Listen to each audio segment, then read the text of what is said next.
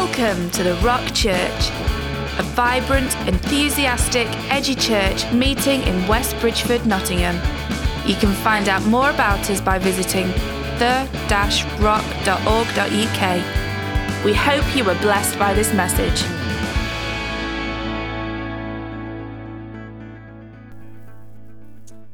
Cool. Okie dokie. Well, we're in a sort of we're into December now, so I'm feeling like it's safe territory. Who has their tree up? Ooh. On this side we have the festive side and the Scrooges. This is basically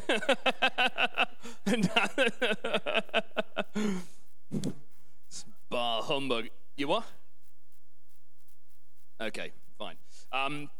Anybody ventured into the sort of Christmas category on Netflix yet? Watched a Christmas movie since October? Anyone else? No? Any Christmas movies? Yeah? Rory's like, Right. Okay. All right. Well, I'm going to have a few little Christmas numbers in a minute, but when I was thinking about this evening, in fact, actually, I think I've written 3 different messages, and this is the one I eventually got to. So I've got, you sort of your brain. Well, you maybe don't know. My brain definitely does this. It sort of scatters all over the place, and eventually I'm like, oh yeah, actually no, I'll talk about that, and that normally happens around sort of 3 p.m. on a Sunday. So today I was thinking about. And the title for the message is, What Are You on Earth For? What are you on earth for? And I was thinking about how Christmas movies and stuff, as you start to watch those, you sort of get into those sort of sayings or those one-liners, and you're sort of ready for them because they're so famous. And I started to think about other one-liners and things that people were famous for. And I thought we maybe could have a little bit of fun and just see how we do with completing a few of these. So, some famous quotes. I don't know, we really need a whole load of buzzers, don't we? That's what we really need. But anyway, we'll just do it by yelling, in a good old-fashioned rock way. So, if you can tell me the person, please. These should be so easy. These should be so easy. Hey, back it up. What we doing on tech? Back it up. Okay, we'll just stay there now. Okay, who can give me a phrase from Arnie? I'll be back. Okay, hang fire. Don't. In fact, what I'll do is I'm going to give you the phrase and then see if you can guess who it is. That might be easier. Then it'll work easier for tech. I'll try and say it in a similar kind of way. And that's probably not going to work. How you doing? Joey from Friends. Now, there's various different ways I could go on this one. So I'm trying to think of the accent that's sort of most like it. Okay, shaken, not stirred. James Bond. Which James Bond? Sean Connery. It's good. Okay, this one is definitely going to go horribly wrong. Life is like a box of chocolates. You never know what you're going to get. Very good. Excellent. And so we know these phrases, these sort of like quotes, these script lines and stuff, and we know who said them, right? And then when we hear them, we can almost fill in the blanks, can't we? We almost play the movie in our head. We get a bit of an idea of what it's all about. And in the sort of mode of Christmas, I thought we could have a little see if we could complete some of these famous ones. So, first one, it's a Home Alone special. Can we complete this line? Keep the change, ya filthy animal. Brilliant, absolutely. Indoctrinated my daughter with Home Alone this weekend. Super. Another great movie, Christmas movie, The Elf, which is the best way to spread Christmas cheer is... What is it? Singing loud for all to hear. Absolutely. This one's a bit of a sort of A little bit more left field. So we've got, who likes Love Actually? It's like one of my favorites. Okay, great. So if you look for it, I've got a sneaky feeling you'll find that love is actually all around. Boom! That scene, eh? That scene. If you haven't seen Love Actually, who hasn't seen Love Actually? You've not lived. You have not lived. That scene right there, comedy genius. Everybody, every British person at this point wished that Hugh Grant was actually the Prime Minister. Like, if only we... I think actually when Boris was in, I kind of thought that was probably the closest we've ever got to probably something happening like that in number 10. Anyway, we have Tiny Tim from Christmas Carol who said, God bless us. Everyone, absolutely. I thought it was each and every one. There was a bit of confliction on the internet on that. Anyway, just remember, this is from the Polar Express, and I think it's Father Christmas who says it. Just remember, the true spirit of Christmas lies. You know where it is? Where it lies? It lies.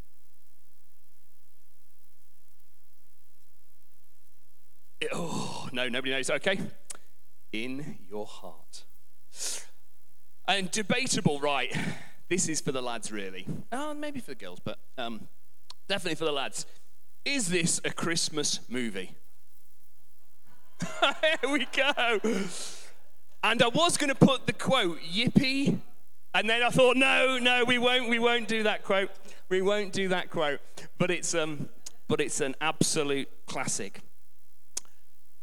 When people are interviewed, often people will be asked, what's the quote or the mantra that you live your life by, won't they? There'll be often something that embodies who they are. And I think, when I think about some quotes, I think some people embody them better than others. Now, these are mostly, all fictitious. But I think things like the Buddy the Elf one, I always think, that absolutely summed him up. The best way to spread Christmas cheer is singing loud for all to hear. If you've ever seen The Elf, that encapsulates Buddy the Elf pretty well. And some people are famous. I think their quotes are famous, and they're synonymous with who they are, and they almost represent, they almost embody them completely in some way. I thought of people like Martin Luther, which everybody will, I have a dream. I have a dream that my 4 children will one day live in a nation where they will not be judged on the color of their skin, but by the content of their character. Absolutely. And then you've got other people who do amazing things, and somehow what they say reminds you of what they did and how important it was, or something like that. And I thought of Neil Armstrong. One small step for man, one giant leap for mankind.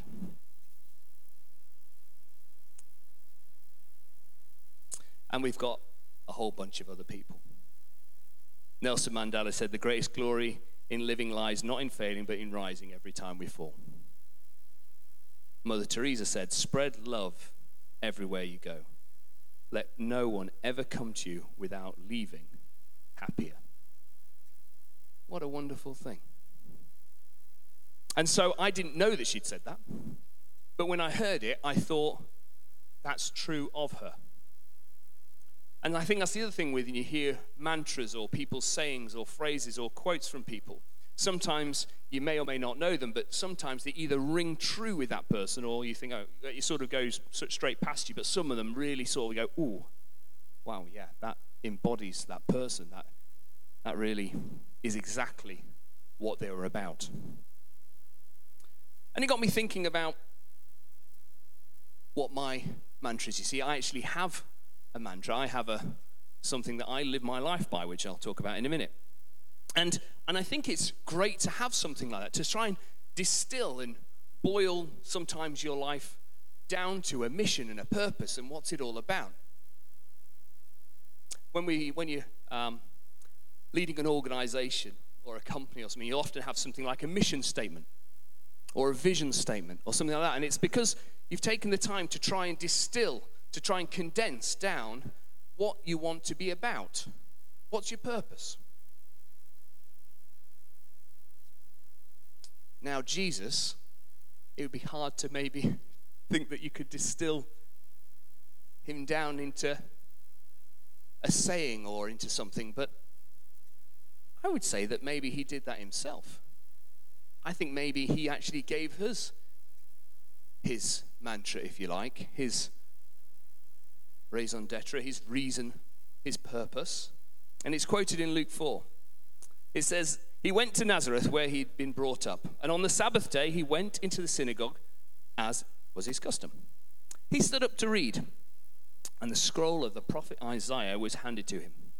Unrolling it, he found the place where it is written, "The Spirit of the Lord is on me, because he has anointed me to proclaim good news to the poor.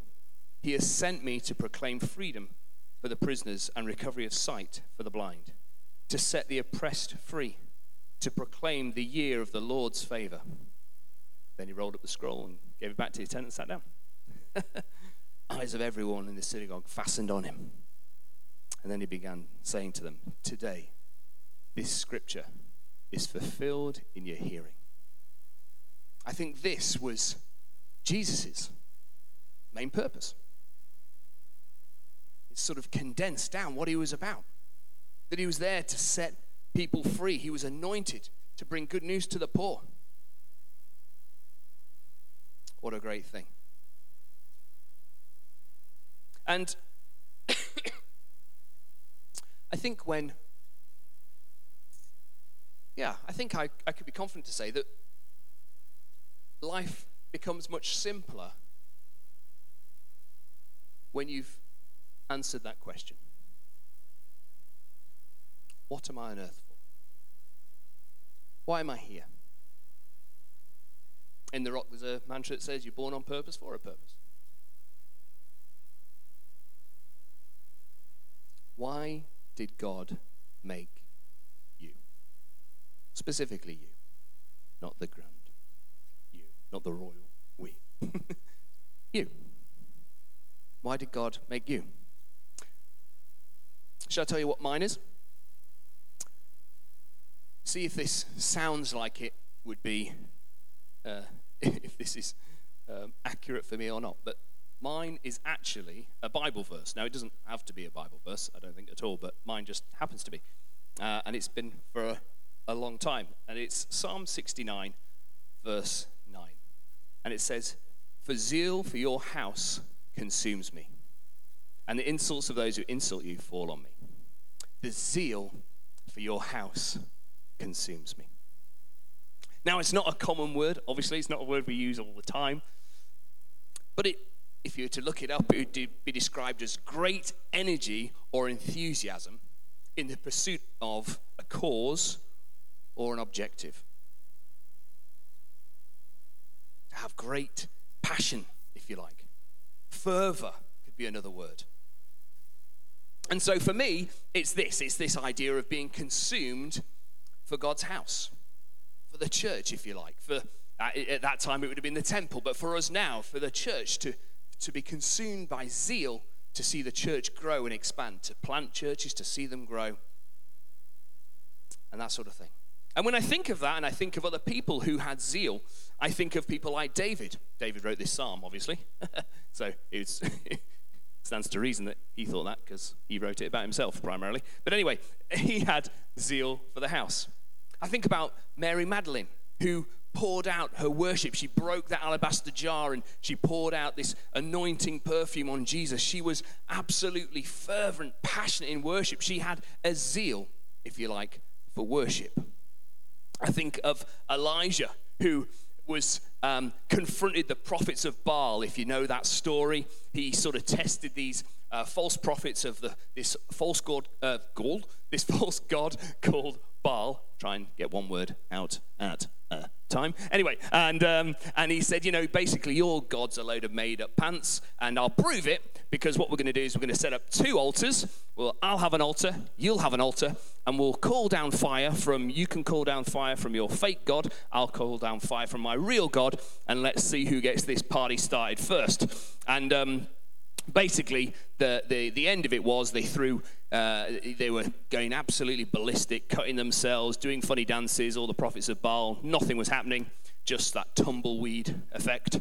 And over on team Elijah, he's like, throw water on it. He's just mocking them. Throw water on it, throw some more on it. And then he's like, no, you're not trying hard enough, to the other guys, just winding them up.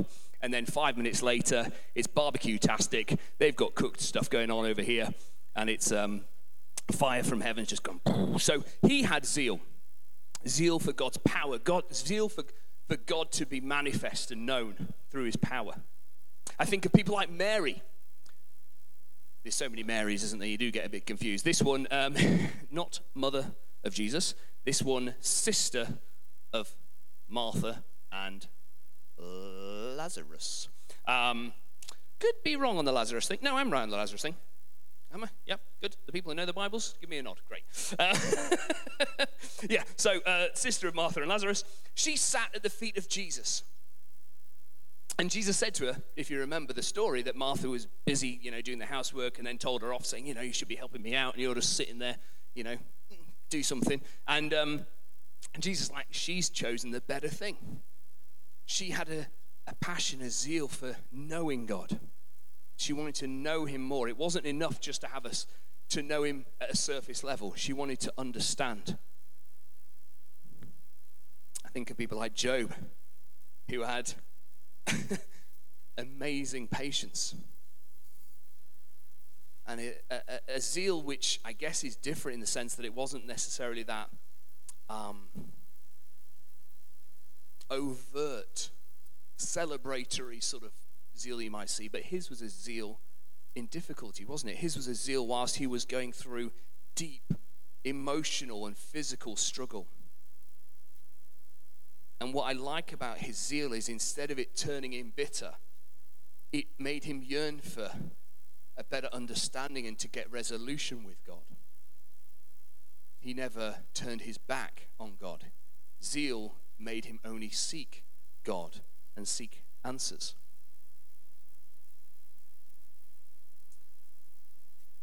Ruth, she was incredibly passionate and loyal. She and her mother-in-law, Naomi, found themselves in a place where it wasn't any good anymore, and so they had to travel.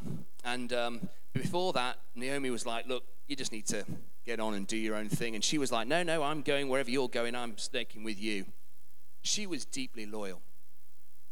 And she had I would say, that a perseverance and a loyalty and a commitment that's rare. And that was, I think, a zeal in that, a passion in that. There was something that drove her as part of her reason to be, was that she saw that as part of who she was. Loyalty being important. John the Baptist, fiery preacher in the New Testament, doing weird things like eating locusts and wearing odd clothing and calling people to repentance. He was a man who was, again, zealous for the things of God and had a fiery passion. And so that's some of the things that, to me, matters. I love having a passion for the church. I love having a zeal for the church. The second part of this verse, actually, is something I never thought about for years. But it's something which I find is just part of the way God's made me. This thing it talks about, and the insults of those who insult you fall on me. This second part of this, that what insults God, I feel. Things that are insults against the church or against the kingdom of God, I tend to feel those quite passionately myself. And I take up the cause for that. If you get in a conversation with me about certain subject matters, theological questions, or just things that are going on, often I'll be like, that's not happening, right? Because this falls on me and I feel it in a passionate way. And I was never too sure about that. I often used to think, because often people will tell me to pipe down, shut up, nobody cares what you think. which is partly true probably, but also that, it's not your place or it's nobody's place to say anything. If somebody thinks, Jesus was maybe half man, half chicken, that's fine, that's up to them. And you're thinking, well, I'm not sure. That's great theology. Maybe we should use the Bible and decide if that's actually right. That I've often felt has been a really important thing. And it was only when, and this is a confession actually, and this is actually probably a slightly side tangent, but the reason I never thought about this is because the zeal for your house and the thing that really got in my heart when I was younger was actually where it's quoted in John's Gospel, because that same verse is quoted. And the whole verse isn't quoted. It just says, the zeal for your house will consume me. And so that was the bit I picked up and thought, that somehow resonates with me. And I was silly enough never to actually look at what the actual original quote was and a bit more around it. So a bit of a lesson in that, because I would have probably understood part of my other calling if I had. And I really feel that this is another part of who I am. That it is to somehow, in some way, protect the kingdom, to push back on bad theology, to stand guard, if you like, on some of those issues. And interestingly, the only other place that this verse is quoted in the Bible is in John 2, and it says this, John 2, 14 to 17. In the temple courts, he found people, this is Jesus, selling cattle, sheep, doves, and others sitting at tables exchanging money. So, I love this bit, this is brilliant. So, he made a whip out of cords and drove them out of the temple courts. Both the sheep and the cattle he scattered, the coins and the money changers, and overturned their tables. To those who sold doves, he said, get these out of here. Stop turning my Father's house into a market. And then it says, his disciples remembered that it is written, zeal for your house will consume me. So Jesus, and this is, you probably hear me in conversation talk about this passage more than anything, because I just love the fact that Jesus actually went and prepared a weapon. I think it's one of my favorite bits in the Bible. It's he was so miffed. He was he turned up, you can see him, turns up to temple, and he's like, yep, I see it, and I am seriously unhappy. And not only I'm not just going to have a gentle word, not even, to quote our first character, Schwarzenegger, I'll be back. And off he went to prepare a weapon, and then came back. Can you imagine somebody running in with a whip? Actually, yeah. I mean, in our head we sort of go, yeah, say prayer, the whip, and everybody, yeah. But that would have been a bit of a scene, wouldn't it? It wouldn't have been politically correct, I think it's probably safe to say. If you think of the political powers at play, the Pharisees, Sadducees, and the things that were going on in the temple, the people who held power, what Jesus did there would have been seriously unpolitically correct. I think if he'd sort of shared his thoughts and ideas with anyone first, they'd have said, well, you're probably best, to maybe arrange a meeting, see if you can gather a few people and sort of explain how you feel, see if you get a bit of some people sort of agree with you, maybe send an email or two, I don't know. Not Jesus. No, he just went absolutely tooth and nail for a whip and a good crack at it as well. Pardon the pun. And I kind of feel like that is something that, again, I feel not called to go hitting people with whips. That would be odd. But I do feel like I'm called to make a stand on stuff, because things that you love, so the zeal for your house, things that you love, so I love the church, that means I love you people. When things matter to you and you love them, the flip side of that is you also protect them, right? And it comes to whether it's people or ventures or what do we say about zeal at the start? Causes.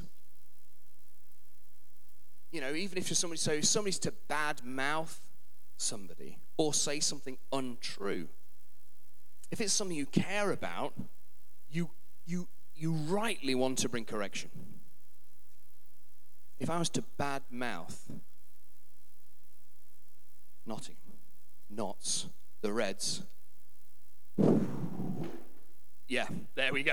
Just people. I mean, Kate would be. I'd be running. It would be a whole case of whips, and it would be chairs flying. You know, just passion, zealous for. If you were to say something about somebody cares about, if I was to say something not nice about Sharice, Rory would probably get up and crap me one. But you protect the things that matter, don't you? You protect the things that you love.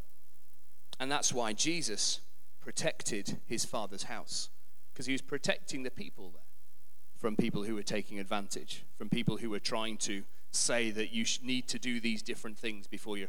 I can give you the context, but that's for another time. But essentially, they're trying to con people into how they could worship, trying to extort people when it came to them worshiping his Father. And so that's why he got rather annoyed. So that's me. That's what I feel. I feel this verse, and as I say, it doesn't have to be a verse, it just so happens to be a verse, but it gives me what am I on earth for? Why am I here? What does God have for me to do? And it sort of allows me to decide the things I will do and won't do, because I can sort of put them within that framework often. And so my question is, what is it that God's calling you to do?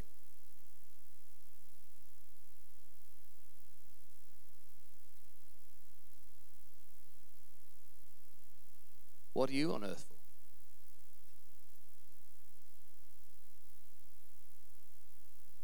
One of the things I really enjoy is, for whatever reason, well, actually, it's a very obvious reason, but I like to go and sit in a coffee shop and just ask God to give me somebody to talk to and tell about Jesus. And invariably, that happens then every time I sit in a coffee shop and ask him, as you can imagine. And so this week I was chatting to a guy, and hopefully he'll come to church. We sort of made friends on Instagram and swapped some stories, and we ended up talking for about 2 hours, and I really needed to prepare a message, which then meant I had to prepare it like this afternoon. But anyway, the conversation was, I was just talking, because he's an atheist, or agnostic or whatever, but he doesn't believe in Jesus, that's for sure. And I was just talking about saying, and what I got to was where I normally try and get a conversation. And that is to the point where I say there's a similar sort of idea to this, but in more words. But what I find fascinating is that there's so many people who are intelligent, who clearly, can get through the normal stuff of life, but know that they're going to die because they're not daft. It's the only guarantee. And yet they won't spend one day, let alone a week or more, just giving that thought as to what that means and what will happen after. To allow themselves the space to just answer that question and not come to the conclusion I have, that's not my point, but to at least have the bravery to ask the question and sit with it and dig around a bit from there. And so we got to that point and asked this question, and it meant that he started talking, and we started talking more about Jesus and blah, blah, blah. But I guess I'm going to ask us the same question. Is it worth you giving the time? You've already squared, most of us, I think, the Jesus question. So the next question is, okay, so I've been created on purpose, for a purpose. What am I on earth for? What am I on earth for? I've got the grand narrative is to see his kingdom expand, to see people come to heaven, to see the family of heaven grow through the Great Commission and telling people the good news. But what's your job? What's your role? How do you fit? Because you have one. You have a reason and a purpose. And it might not be the sort of Elon Musk, design an entire new car, a new way of doing space flight, trying to sort out life on Mars, etc., etc. But it wouldn't be any less important, because it is vital for God's plans and purposes that you do the things that you're called to do. And this is the other part of that. It's vital for you as well, because when you're doing and about the things that you're purposed for is when you feel most alive. For me, when I'm about my zeal for the house, when I'm about building church, when I'm about seeing the church grow, when I'm about defending the church, that's when I am most alive. It's when I know what I'm on earth for. And so my encouragement is to maybe, if you haven't answered that question, if you haven't got a statement of what your life's about, and it doesn't have to be fixed forever, don't get mad about it. It could change. Seasons for everything. But to ask God and to really work that out. The Bible says in Ephesians 2:10, for we are God's handiwork, created in Christ Jesus to do good works, which God prepared in advance for us to do. He has a job for us. He has a purpose for us. He has something where we can have meaning in our lives. What is it that God has given you a zeal for? What gets under your skin? Pay attention to the irritation is what I would say sometimes as well. What knocks you sometimes? What can sometimes hack you off and you think, that needs solving? Do you know what? And you think, nobody else seems to see this. Why does nobody else see it? Because of the way God's made you. God's made you to see it. God's made you to take notice of those things and fix them. What's the mantra for your life? What are you on earth for? There was a lady in the Bible called Esther. And she was the most beautiful woman in the world at the time, or something like that. And there's this famous story of how she is she's one of the king's concubines, I assume. Yeah. So she's going to be one of the king's ladies, and her suddenly purpose is presented to her. Suddenly her purpose becomes clear when she has the ability to save her people. And there's this famous line which gets quoted a lot. It's in Esther 4:14. It says, for if you remain silent at this time, relief and deliverance for the Jews will arise from another place. But you and your father's family will perish. And who knows that you have come to this royal position for such a time as this. Whether you do or don't do what you're called to do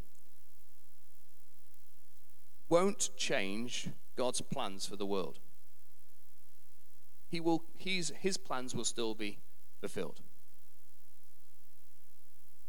But we have an opportunity to take part.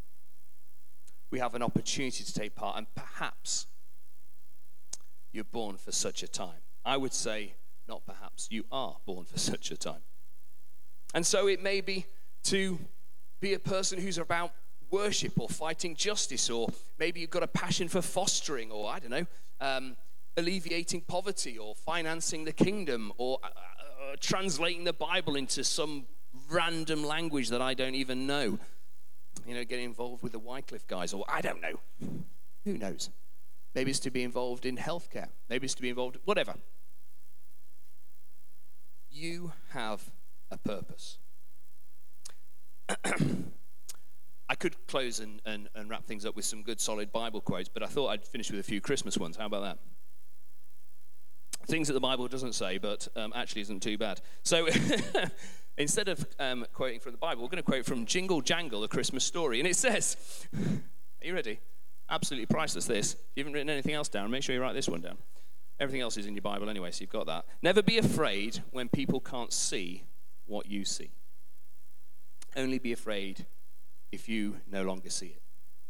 I think sometimes one of the scariest things is as we get older, the things and the passions that we used to hold, we start to lose sight of, and we can just get on with getting on. The mundane, just getting a job, just paying the mortgage, paying the rent, doing whatever. It's so easy. And I know it is because it happens to me all the time. I just get caught up in the mundane. But when you grab hold of the things that God has given you, sometimes other people will not see it or understand it. In fact, I would say a lot of the time, people will not see it or understand it. My folks are constantly like, why do you want to be a church pastor? Why do you want to lead a church? It's like it's a horrific job. That's the pastor's laugh. And I'm like, and I haven't really got much of a defense for it, apart from I can't do anything else. That's all I can say, because that is actually the only thing that's true. There's nothing else I can do. It's what I've been made to do. And the thing is that people won't always understand what it is that God's put on your heart. I would say that if you surround yourself with good counselors, the Bible says that wisdom's found in a multitude of counsel. So if you've got good people around you who love you, care for you, want the best for you, and are going to pray with you, then they'll give you some confirmation. So it shouldn't be completely, mad and nobody understands. But some of the time it might not be understood. There's plenty of times when people could see things and others couldn't understand them. When Jesus is saying, hey guys, has anyone got any supper? We've got to feed all these thousands of people. And, he gets a couple of loaves and some fish. And then he says to the disciples, all right, guys, can you just dish this out? There's like 4,000 or 5,000 people there. Can you imagine what they're thinking? I'd be like, mate, you dish it out. We're going to look like a right bunch of plums. I've got like quarter of a loaf of bread and a quarter of a fish here. What's that going to do? But he could see something that they couldn't, right? He could see something that they couldn't see. And the Bible's full of those. You got people like Noah building a massive big boat in the middle of a sort of arid country, desert, nowhere near any water. You kind of go, what on earth? I mean, everyone must have been like, this guy is absolutely off his rocker. The local kids were going, let's go see crazy Noah. Let's go throw stones at him. It would have been that type of thing, wouldn't it? Because the guy was just like absolute, But he could see something that other people couldn't see because God had put something on his heart. You got people like Joshua walking around, can you imagine that? You got an army, entire army. Right, we're going to take the land. We're going to take this city, Jericho. It's well fortified. They're like, right, come in, huddle up, generals, get in. I'm not very good on my military lingo. Huddle up, generals. I've got a plan. And they're all like, okay, right, we're going to, I don't know what the medieval warfare they had back then. Catapults, maybe, I don't know. Maybe we're not at that point. But basically, some form of serious aggro is what I'd be thinking. Let's get the biggest, hardest people, and let's well him. Whatever we're going to do, smash the walls in. David's idea, we're going to walk around. Yeah, what we're going to do then, we're going to walk around it all, encircle it all, and then we're going to blast on a trumpet and give a bit of a sing-song. Like, anyone else? Any other ideas? Should we make this a bit of a team effort? Anyone else got some thoughts on military tactics? But he could see something they couldn't, right? He could see something that they couldn't. And you got the same thing with people like Ezekiel. If you ever want to laugh, read a bit of the start of Ezekiel. That always makes me chuckle. Shall I read a bit just so you can have a laugh with me? This is some of my favorite verses in the Bible. Ezekiel 4:12. Eat the food as you would a loaf of barley bread. Bake it in sight of all the people. You're listening?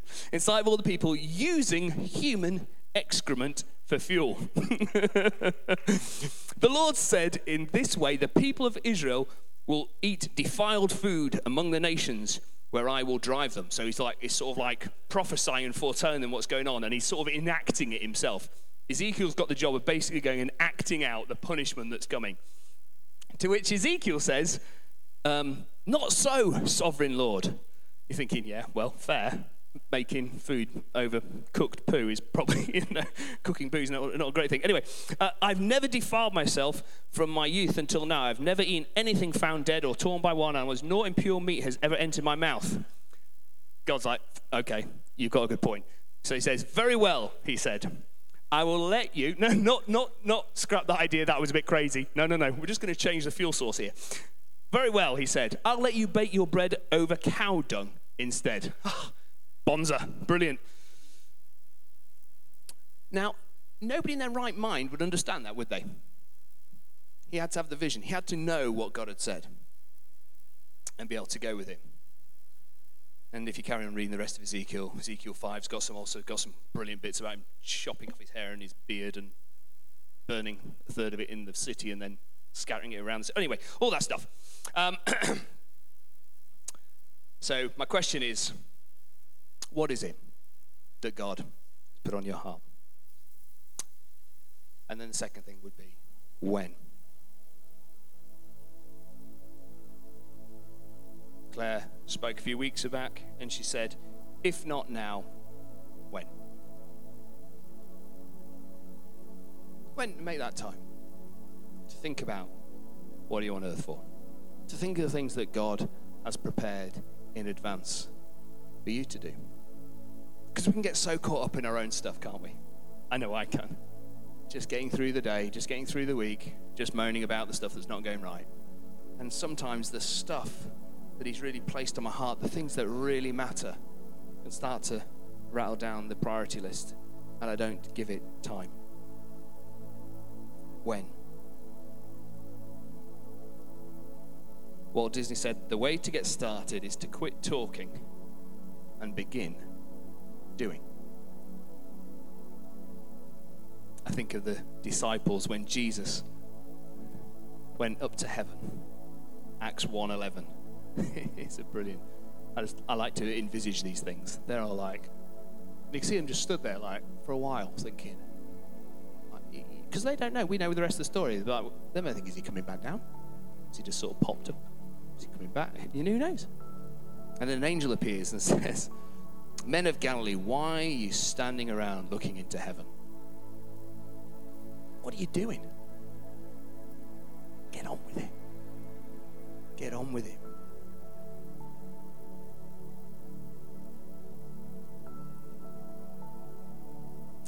What are you on earth for? It's worth spending some time with Jesus answering that question. And if you know, brilliant. I'd love to pray with you afterwards. I'm sure some of the rest of the guys, and ask God how you to work that out.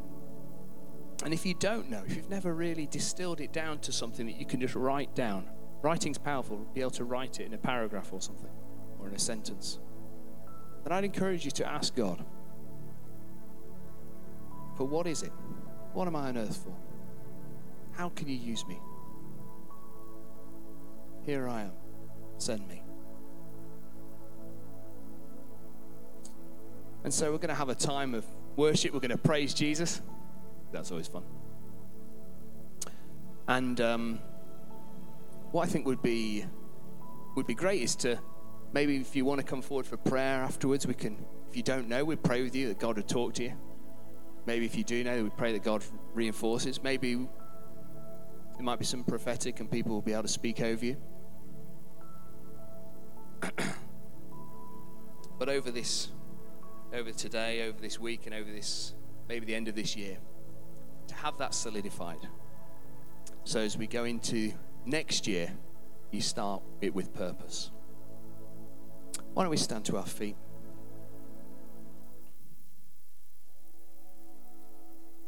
Lord, we thank you for what you're doing in and amongst us. Lord, we thank you that we have a purpose here on earth. Lord, we thank you that you're good. And that when we are in your plans and purposes, we know that you're with us, that you never leave us nor forsake us. You're not going to leave us on our own to try and figure it out. Lord, I pray for each person here, Lord, that you would give them a great understanding of the things you've called them to.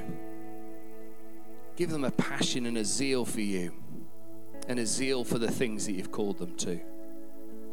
Lord, we call up people of prayer, people who are going to lead us in worship, people who are going to push back against injustice, people who are going to find ways to solve poverty, people who are going to foster and create and bring the lonely into family, people who are going to see and have a ministry in restoring relationships and marriages.